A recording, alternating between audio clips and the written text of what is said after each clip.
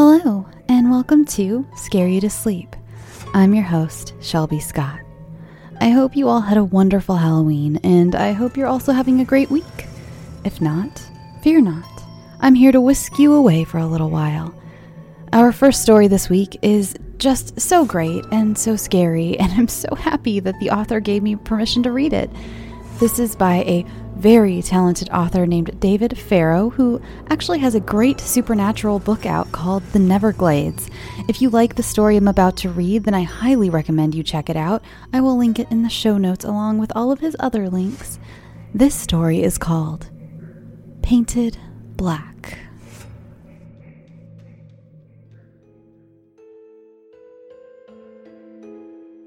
See, here's the thing. When you grow up in a haunted house, you get so used to weird that it becomes your new normal. That door swinging open on its own, those lights flickering for no reason, that shadow lurking in the corner of your eye. That's just how it is. You don't know there's anything wrong with it because you're just a kid. You take everything at face value. The things you see every day would drive men twice your age insane, but for you, it's all you know. That's why I wasn't scared of the eyeless lady, even though her face was all wrinkled and cracked, like my dear old Nana's, except without any color. She only came in the middle of the night. I'd open my eyes, and she'd just be sitting on the end of my bed, running her withered hand along the blanket. She always wore the same blue dress and flowery hat. She'd stare at me and smile, except she couldn't really stare because she had two voids where her eyes should have been. I asked my parents who she was one day, and it scared my mother so bad that she shattered her coffee mug on the kitchen tiles. That set my dad off, like so many things did in those days. And then he started shouting, and she was crying, and I was just cowering in my bowl of cornflakes and hoping they'd ignore me. My sister Bethany had hightailed it into the den the second the volume got too loud. She was 2 years older and used to this song and dance by now. I wanted to join her, but I was afraid they'd start shouting at me too. So I just sat there and waited it out. Bethany never saw the eyeless lady, but she had a ghost of her own. A boy with no hair who would stare into her bedroom sometimes. She never told Mom and Dad because she knew better. But when it was late at night and neither of us could sleep because of the house creaking and moaning around us, she'd slip into my room and tell me stories about the boy with no hair. His head was like an egg, she said, big and gray and round and cracked at the top, with a little blood seeping out of the crack. He didn't have ears and his nose was a little nub. He'd stand outside her window and put his hand on the glass and stare at her. And sometimes, he would tap. Once or twice, like a hummingbird on a tree trunk. But he never tried to open the window or get inside. She was grateful for that. She told me she was scared of the boy, that she couldn't sleep with him standing there. And when she did sleep, she had nightmares about him. I told her that everything would be okay. I told her that the eyeless lady would take care of us if the boy with no hair ever got inside. Bethany called me stupid. She said she would just run away if she wasn't so worried about what would happen to me here without her. I said that the boy with no hair was out there and she was safer in here with us. She just stared at me and said it wasn't safe in here either. But she left before I could ask what she meant. There was another ghost, too, and this one was everybody's ghost. I couldn't tell you if it was a man or a woman, a child or a grown adult. It was always in your periphery, so you'd never get a real good look at it. The air felt hot when it was around, and lights would blow out with no warning. Tempers got fiery, too. You could tell the ghost was nearby because Mom had a tendency to get all sweaty and snap at us for no reason. Dad thought it was a home invader at first, so He took a fireplace poker and stormed through every room in the house looking for an assailant that wasn't there. But of course, he never found a thing. The shadow ghost, as I called it privately, became an obsession for him. Sometimes I'd wake to find him wandering down the hall in his pajamas, a kitchen knife or a beer bottle or a baseball bat clenched in his hands. I never let him know I saw him. I didn't want to see those household weapons up close and personal. The four of us lived in that house for most of my childhood. But everything changed when Dad was found dead in the kitchen one morning. Bethany came across him, lying on the floor before she could head off to school. He had a knife in his left hand, and black, charred marks all the way down his arms and neck. He'd always been a big man, but he looked small in death, fragile. His eyes were open and scared and bloodshot, as if he'd died of fright. That wasn't the real cause, of course. Forensics thought it was a suicide, that he'd stuck the knife into a wall socket and electrocuted himself. Bethany and I knew better. Dad had antagonized the shadow ghost one too many times, and it had finally turned on him. The scorch marks told me everything I needed to know. Mom was understandably shaken, and her first step was to get us out of the house. She made us pack our bags and leave as soon as the coroner had taken the body, and the cops had vacated the scene. She told us the wiring in the house was faulty, and we couldn't stick around or we'd get shocked to death too. Bethany and I knew she was really afraid of the shadow ghost. Its presence had taken a toll on Mom over the years, worn her down physically and mentally. It had wrinkled her skin with worry lines and placed permanent bags under her eyes. I knew at that point in my life that the ghosts weren't the only things to blame for Mom's transformation. But Dad was gone now, his own lurking presence exorcised, and there was nothing to keep her in this place anymore. So we left, took our things and found a cheapo motel out of town and stayed there until Mom could sell the house. I kept waiting for the eyeless lady to appear at the foot of my bed, but she never did. And over time, I almost convinced myself that I'd imagined her. Bethany slept much easier without the hairless boy staring in through her window. But by the time we found a new house halfway across town, the phantoms that had surrounded us our whole lives seemed like something out of a dream. You could tell that even Mom was letting herself breathe easier.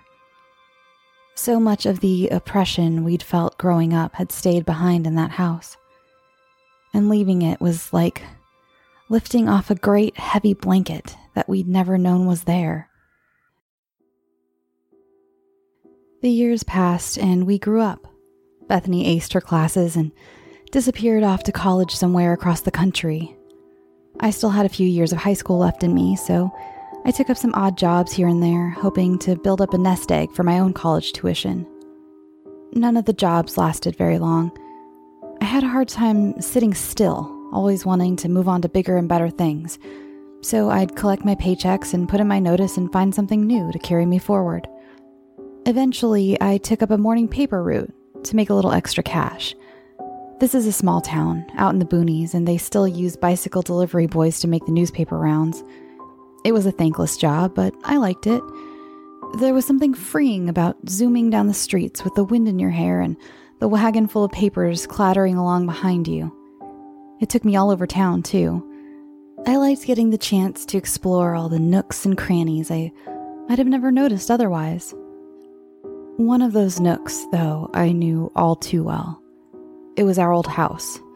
The place had sat empty for years, as if its reputation had cast a shadow over the building, warning buyers to stay away. The for sale sign had disappeared a long time ago, but I didn't know if someone had actually purchased the place or if our realtor had just taken it off the market. The house sat empty for years until one day, it suddenly wasn't. I pedaled past it on my paper route and saw a moving van parked in the driveway. A red-headed man in a garish maroon scarf directed the movers up the steps and into the house. In the second-floor window, a woman's shadowy face stared out at the procession. I assumed it must have been his wife, or at least until another man came out of the house and kissed the redhead on the lips. The dark woman was gone when I looked up again. Jim and Rodney Fisher quickly earned a reputation in town. To be clear, Pacific Glade had absolutely no problem with gay people. The Fishers were just a notoriously reclusive couple. Anyone who tried to be friendly to them at the supermarket got the cold shoulder, and they'd ignore you if you waved to them on the street.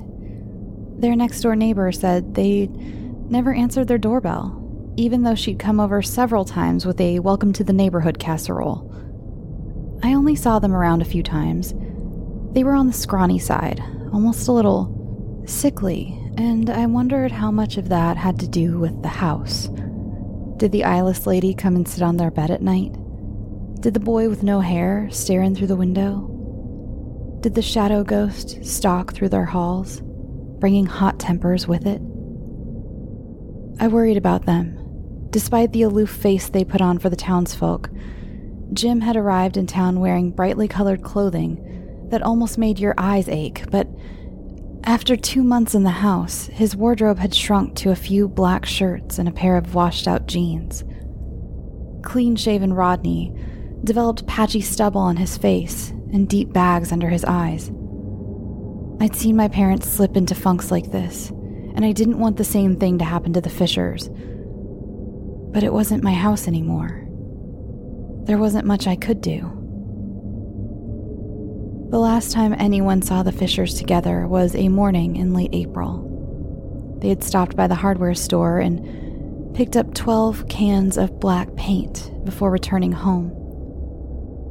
Their neighbor said she heard their front door closing, but by the time she walked onto her porch, the men themselves were nowhere to be seen. She didn't think much of it then. By the next morning, that opinion had drastically changed. She was waiting outside that day when I pedaled by with her paper. She cradled a cup of coffee in her hands and stared in bewilderment at the house next door. When I passed by it, I understood. Overnight, the Fishers had painted over every single window in their home with thick layers of black paint. The building, which had already been fairly grim before, now radiated darkness. Looking at it for too long made my skin crawl.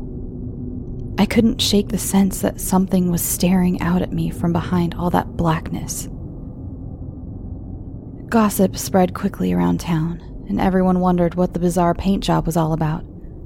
Had the Fishers finally snapped? A few people speculated that it was all part of some freaky sex act, like blackout curtains, but more excessive. Others thought it was symbolic. The couple had always secluded themselves from the rest of town. Maybe they really did want to be out of sight, out of mind. Everyone had a lot to say, but I didn't agree with any of their theories. They didn't know that house like I did. They hadn't grown up there. They hadn't seen the things I'd seen. They didn't know about the actual phantoms that haunted the property. The Fishers had painted over the windows from the inside, which meant that they were afraid of someone looking in. For the first time in years, I started having dreams about the eyeless woman. She would appear in the doorway of my bedroom, her blue dress flowing around her, and reach out a withered hand toward me. Her smile was as wide as ever. She never moved her lips, but I could hear a voice in my head.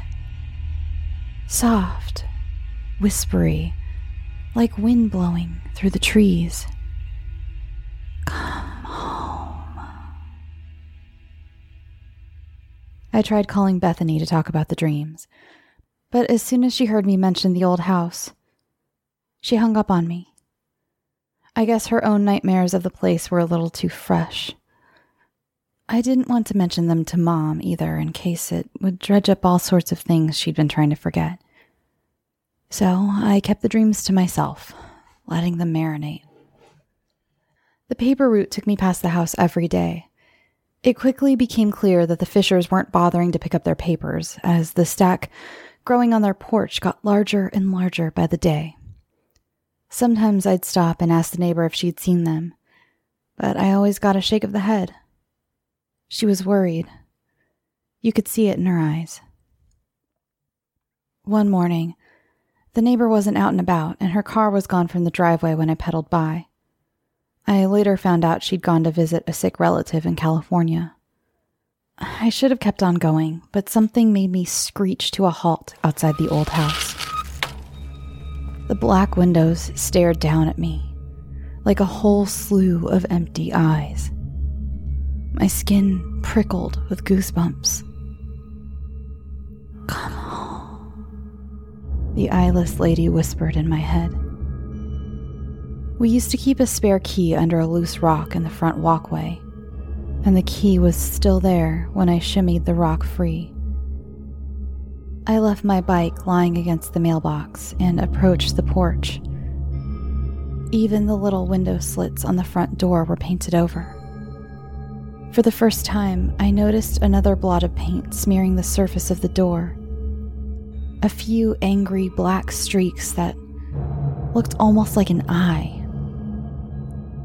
I should have turned and left right then, but that whispery voice was still calling me, and my hand moved with a mind of its own. I stuck the key in the lock and turned. The front door clicked and swung open ever so slightly. I cast a nervous look around, then pushed the door open all the way and stepped inside. "Hello?"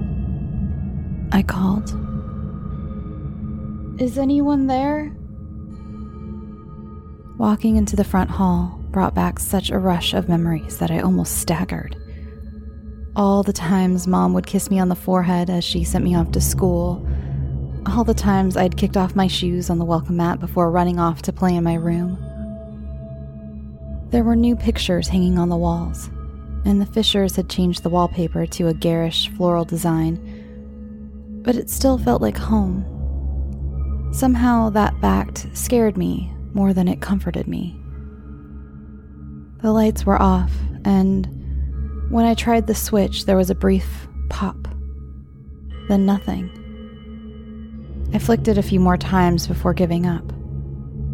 A pervasive heat had crept into the air as if the Fishers had cranked up the thermostat, and it made me tug nervously at the collar of my shirt.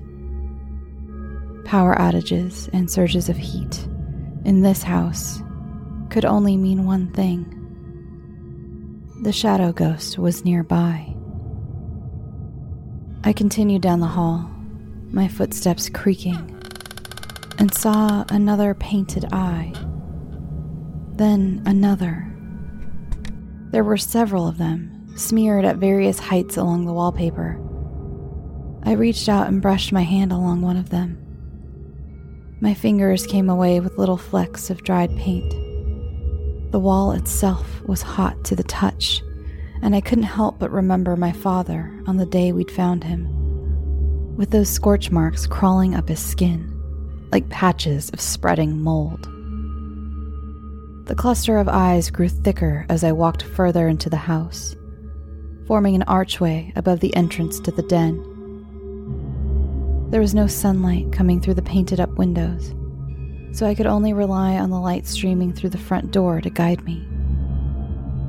A faint smell reached my nostrils, a cloying smell, like roses mixed with sewage. I stepped into the den and waited for my eyes to adjust to the darkness. All the furniture had been removed, leaving the hardwood floor bare and empty. At first I thought the inner walls had been painted over completely black. But then, Shapes emerged from the shadows. I saw that every square inch was covered with those angry painted eyes. They coalesced in a pure black path at the far end of the room, the paint smearing together into the loose shape of a doorway. There was a figure slumped on the ground in front of it. Every instinct in my body screamed for me to run, but I drew closer, my heart thumping heavily against my ribcage. The cloying smell grew stronger. In the darkness, I saw Jim's body slouched in a heap on the floor. His limbs were tangled together, and his eyes had been plucked from his skull, leaving 2 bloody gaps that stared up at me vacantly. The air grew thicker. It almost seemed to coagulate. I had a hard time breathing in the sudden wave of heat. When I looked up from Jim's body, I saw a hallway stretching out before me where the painted doorway had been just seconds before. The walls were a solid ashen gray, and there was a figure standing at the far end. Her blue dress fluttered in a wind I couldn't feel. The 2 little voids in her face pierced into my brain, and she reached out an ancient hand, like an old woman scattering crumbs to pigeons in the park. "Come home," the eyeless lady whispered. My skin prickled with sweat. When I looked behind me, I saw a dark shape lurking in the entrance of the den, heat radiating from its outline in shimmery waves. It was the shadow ghost. It didn't step inside, didn't make any threatening moves toward me, but I could feel every cell in my body burning in its presence. I couldn't look at it for long. There was nothing else to look at, though, except Jim's slumped body and the wall of eyes and the long hallway with the beckoning woman at the end. I wondered if the hairless boy was here too, staring in at me through the layers of thick black paint. I had the void before me and fire at my back. There was no way out of this room that didn't end in some horrible fate. I closed my eyes. Behind the safety of my eyelids, I tried to picture the house as I'd known it growing up. A dark place, a haunted place, but a home.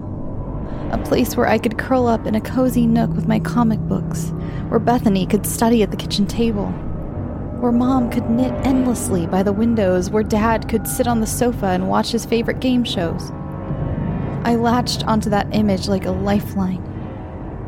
Then, with my eyes still pressed shut, I turned and ran. I couldn't see the shadow ghost, but I could feel it as I plowed through the doorway, and for a horrible moment, I felt engulfed in flames. The peaceful images in my head were shoved aside by vicious memories of Dad smashing a beer bottle against the counter, of my parents shouting over each other from downstairs, of Bethany and I cowered together and crying in my bedroom. I could blame a phantom for these memories, but I knew deep down that the worst ghosts in the house were the ones we'd created ourselves. Specters of hate and fear and sadness that would haunt these halls long after we were gone. The memories threatened to consume me, to drown me in their endless fire, but I clung to that one desperate image of my family at their best, just existing, just living together in that rare, precious moment of peace. And the tug of the shadow ghost lessened. I wrenched myself free and staggered down the hallway toward the light of the front porch. The air outside rushed into my burning lungs, cooling them, and I let out a strangled laugh of relief. I didn't look back. I just picked up my fallen bike and pedaled away. my legs rising and falling, my heart thumping a mile a minute. I could feel the house's hold on me, waning with each mile I put between us. I knew I would have to call the police. I knew that there would be questions about what I'd been doing in the house, but all of that could come later. For now, at least, I was free. Jim's death was ruled a murder, a ritualistic one from the look of the painted eyes smeared everywhere inside. The police weren't able to find a single trace of Rodney. The prevailing theory around town was that he'd fled the state after murdering his partner. I suspected differently. I thought that the house had gotten its hooks into him, that when the eyeless lady had appeared at the end of her impossible hallway, Rodney had followed her beckoning hand, and the house had simply swallowed him up. If I had been just a little bit weaker, I might have shared his fate. I quit the paper route months ago, but I still bike past the place every so often. The house has been empty since the incident. The grass is overgrown and filled with all sorts of tangled weeds, and flecks are peeling from the outer walls. Its windows are still painted over. I can't tell if anyone's staring out from inside, but deep down, I know the ghosts are still there. I think they'll always be there. Last week, I passed the house again, and this time I saw another moving van in the driveway. A harried-looking mother and father carried furniture up the front steps, while two small children laughed and darted through the grass. There was a third face peering out from around the corner of the house. A young boy with no hair and a round, egg-like skull. But he ducked away when he saw me looking. The new family has already started tidying up the place, scraping the windows clean and trimming the untamed front lawn. They've even started putting out Halloween decorations.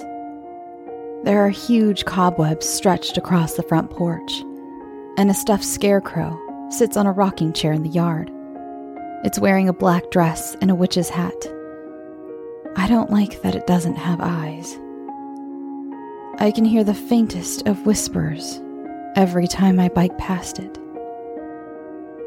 The new occupants of the house may be settling in, but its old occupants, the ones that haunted me my entire childhood, are still there too.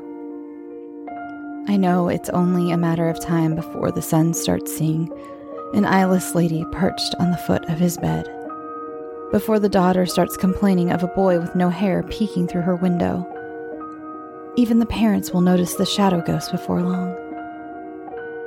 The house is like a doomsday clock, and their hours are ticking by. I don't know these folks. What happens in the walls of their home shouldn't be my business, but I still feel a sense of obligation, that I should protect them, that I should keep their story from mirroring my own. Too many bonds have been tested by that house. Too many families have been damaged beyond repair. It's time to break the cycle. I don't know what I can do to stop the hauntings. All those phantoms, all the ones we made and all the ones that came before us, will be tough to exorcise. Maybe impossible, but I'm going to try, damn it.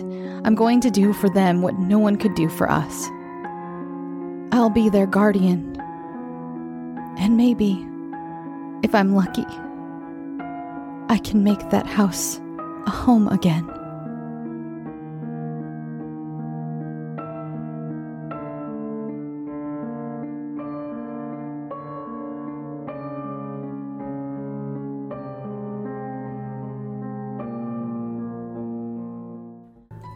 This next story was sent in by Kayla Lindsay.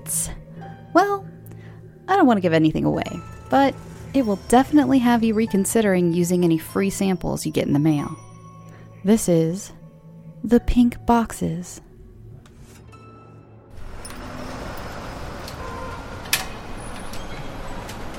mailroom of my apartment complex was busy as people checked their mail after work. A woman, a neighbor from the third floor I recognized and had greeted a few times, was staring inside her mailbox. As I approached, she saw me and asked, "Did you both get these?" She was around my age, skin red from the chilly wind outside, lips chapped. She pulled a pink box out of her mailbox to show me. It was tied with a ribbon. "I'm asking because there's no to or from address on it. Might be some kind of promotion." I looked around the mailroom as I dug through my bag for my keys. The neighbor waited on me, watching me watch others. I watched as two of my other neighbors opened their mailboxes too. The female neighbor pulled out the same pink box from her mailbox. The male neighbor only pulled out some plain envelopes, shuffled through them, and walked out, apparently not attentive to the question in the air. The female neighbor must have overheard the question as she held up the pink box to us. Both neighbors watched me pull out my keys and open my mailbox. In the mailbox was a pink box. I picked it up, and the box itself felt smooth and cool. The ribbon holding the two pieces together was satin. It wasn't a heavy box, but it wasn't insubstantial either. The two women came to stand near me, flanking me as if conspiratorial. "No address?" "No address," I replied. "What is it?" The woman on the left said, "I heard someone talking about it at work. She sells skin products for this company, MLM Style. Apparently, the skin company is mailing these samples out to people, trying to drum up some business. It doesn't seem random. I bet everyone is getting them. Not sure, though. Could just be a few places. They must have spent a ton of money doing that if it's sent out to everyone," the woman on the right said, sliding her nails underneath the ribbon of her package. "I wonder if this stuff is any good." "Yeah, I'm not putting this on my face until I look it up," said the woman on the left. "Though, to be honest, my skin is so dry. Maybe it's good." "I'm sick of buying a million face things," right side woman said. "I do like free stuff." The three of us looked at each other and shrugged. The two women headed up the squeaky wooden staircase in silence, thinking to themselves. This was the most I had ever spoken with my neighbors, and off we all went in our separate ways again. I doubted I would hear the results of their skincare adventure. I looked around and saw a few others get their mail, all the women getting boxes and some of the men pulling out boxes as well. The box itself was a pretty pink shade, millennial pink, they call it. The trendy font on the top looked professionally designed, definitely a company with money. I recognized the name. I had seen a few friends on social media posting about it, trying to sell it. MLM Style indeed. I had scrolled through so quickly that I hadn't thought too hard about the results or the product themselves. I had heard that MLM sellers weren't actually that successful and struggled in debt for years trying to sell their massive store of products to the same family and friends. So I thought the idea that some enterprising seller in our apartment building or even our city had given up her social media blitzes and had just put them in our mailboxes. Not sure of how she did that, but it wasn't unheard of. I turned the box around in my hands to find any other signs of origin. The back of the box read, "This is the miracle you need. Use the makeup remover first, then the face wash, then moisturizer. Go to our website for more." The website was listed. In my apartment, I set the box on my kitchen counter and opened the fridge. I opened my half-drunk bottle of wine and poured it into a mug as I unlocked my phone screen. I was set on doing some research on this box. I opened my browser on my phone and looked up the company name. Skincare. The website came up in the same pink, same font as the note on the box. There wasn't much to explore on the site itself, just 2 tabs. The store tab just said, "Coming soon," with nothing listed. So, this was a promo for a burgeoning company, I suspected. The testimonials tab included a long list of raving reviews by some beauty influencers that I vaguely recognized. Probably paid for the review, I thought cynically. And a long scrolling set of reviews from people I assumed to be the leading sellers of the products.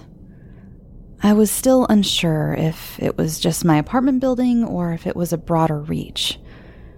Turns out women all over my social media were posting about the box. Some with more time at home during the day had already used the products from the box. Maybe I was just too cynical about the whole thing. They didn't seem skeptical at all. Their skin was already glowing. The word is irresistible. I finished off my glass of wine and poured another. Picking up the box, I slid the ribbon off the edge, relishing the beautiful texture of the ribbon in the box. Staring at one's face in the mirror before trying a new product is an exercise in critique. What thing is wrong with my skin that I never realized before? I wore makeup, but I could see that it was wearing off and that my skin tone was uneven. My skin texture needed some work, as the bumps along my forehead showed. Dark eye circles, caused probably by my habit of a bottle of wine each night, though that couldn't be helped through skincare products. Might as well try. I opened the box and pulled out the makeup remover. The small bottle felt as silky and luxurious as the box it came in. I splashed it on a cotton ball and dragged the damp cotton across my face. I ran my fingers across my face when I finished. Greasy a bit, but smoother than it was this morning when I felt my clean face. Then the face wash. Again, a nice clean finish. Then the moisturizer. I rubbed the silky gel between my fingers before putting it on my face. My skin felt cool, but not tingly or burning as some cooling gels feel. Fresh. Looking in the mirror, I saw that my skin looked smoother and cleaner than it normally does. Another glass of wine and some trash TV. Instead of cooking a pleasant dinner and cleaning the house as I had planned, I nodded off to sleep on the couch. I woke up with a start. Checking my phone screen, it was 10 p.m. Immediately, I felt my face pulsing, almost like my skin was at 1 second too loose and the next second too tight. Did I already have a hangover? Should have had more water to drink. I shuffled to the bathroom and flipped on the light and gasped. Covering my face were tiny indentions, almost like my pores had expanded slightly and then deepened a little. Little craters all over my face. I ran my shaking, hot hands over my skin and could feel how my skin cratered and rose under my fingertips. I splashed my face with water, trying hard not to get any in my gasping mouth. My heart was pounding in my chest and my ears. I could feel my whole insides tighten and release with fear. My belly full of wine sloshed to the point of spilling over into my mouth and guts.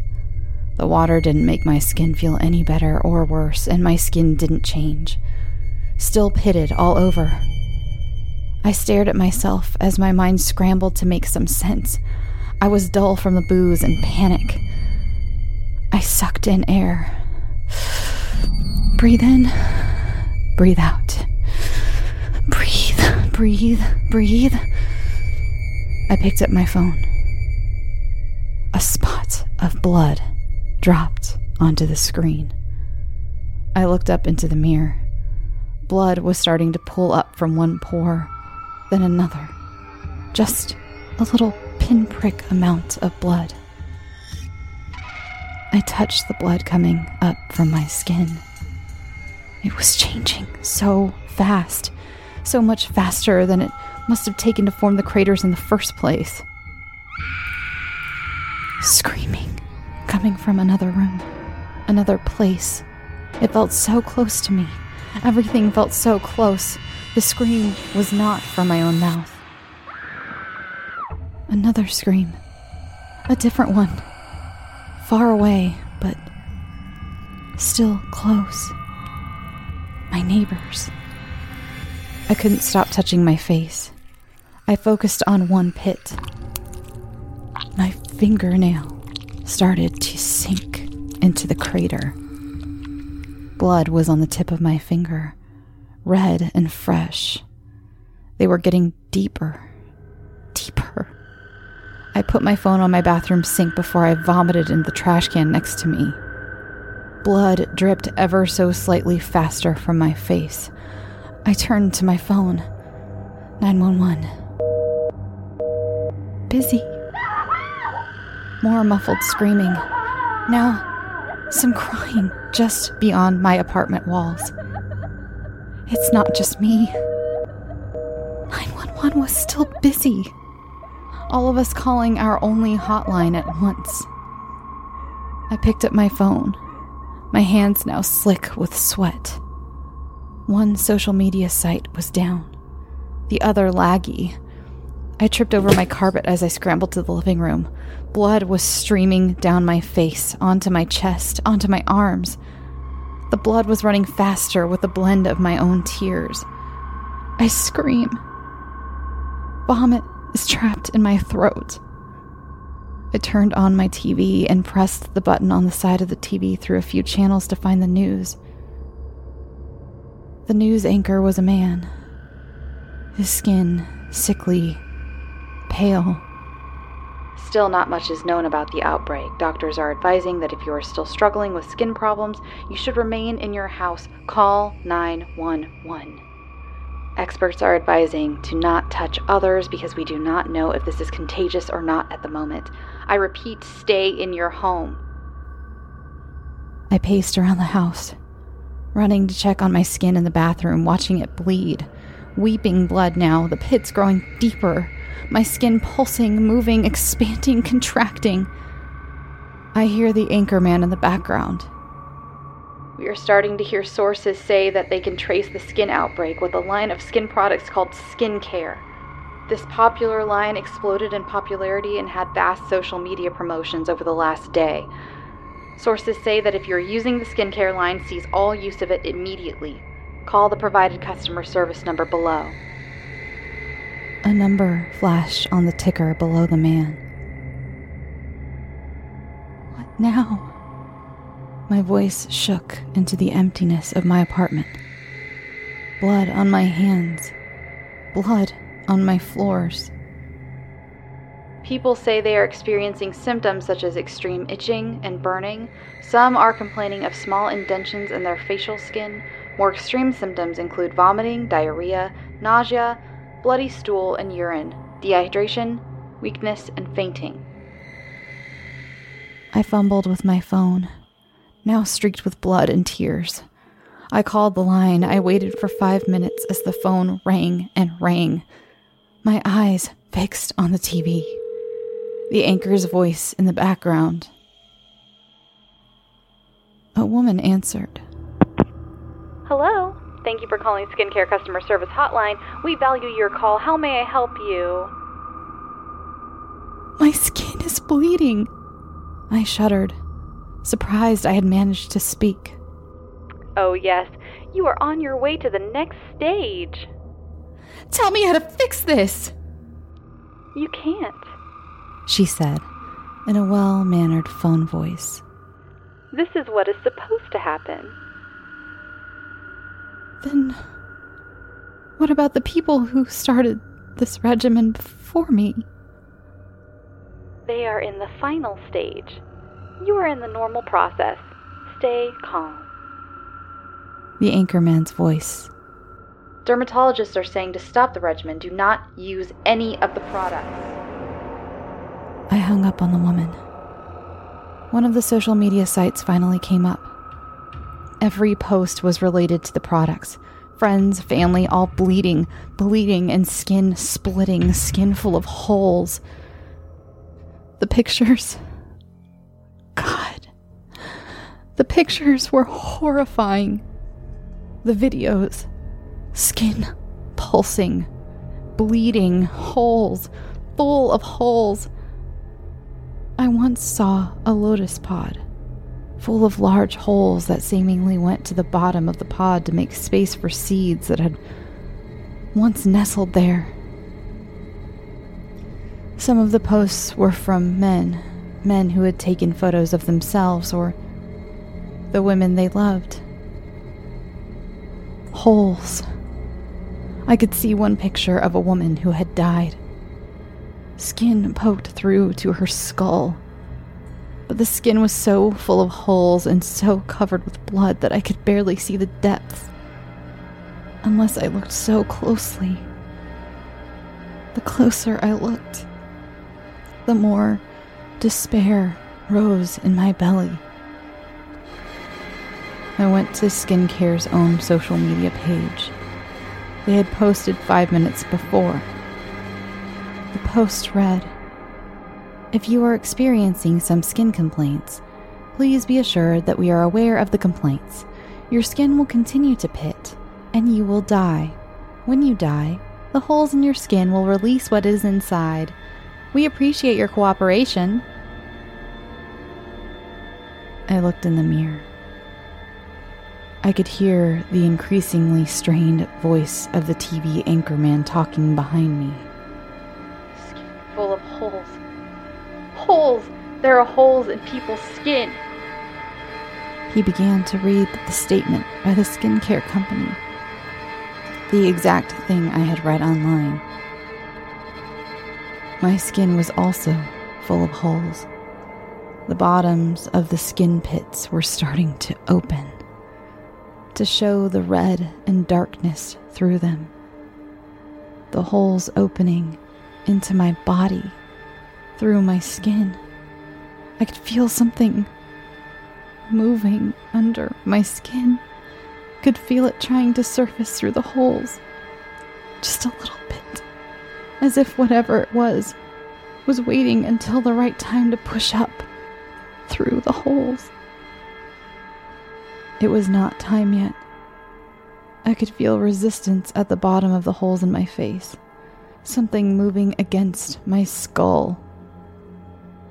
Something is coming. I hope I'm not alive to see it.